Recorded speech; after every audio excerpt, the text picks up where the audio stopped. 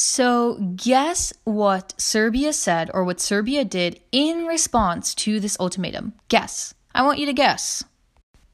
They appealed to Russia for help. So the Tsar's government in Russia, they began moving towards mobilizing their army in case, a big war would start.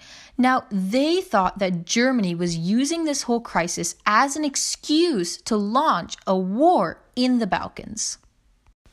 Now, soon enough, Austria-Hungary would declare war on Serbia. This happened on July 28th, 5 days after Austria-Hungary declared its ultimatum to Serbia. On August 1st of 1914, after hearing that Russia was mobilizing their army probably to attack Germany or one of its allies, Germany decided to be proactive and declare war on Russia. Now, at this point, Germany decided to attack the Triple Entente, and it launched an attack on France, which was a Russian ally. And to do this, it had to go through Belgium. Now, by doing this, Britain had made a deal with Belgium that Belgium would be neutral during this whole war.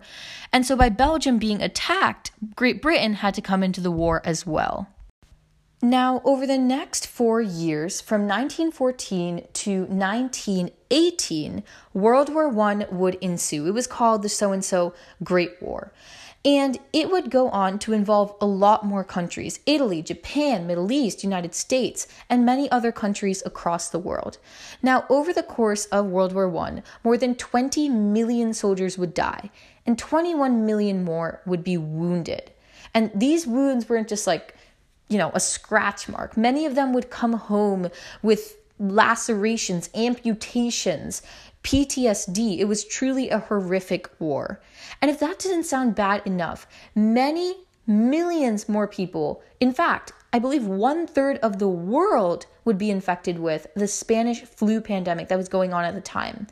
And estimates show that this flu killed anywhere from 50 to 100 million people.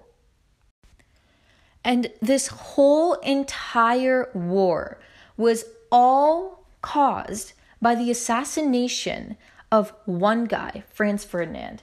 The assassination of one guy would throw off the balance of power in Europe and change the world forever.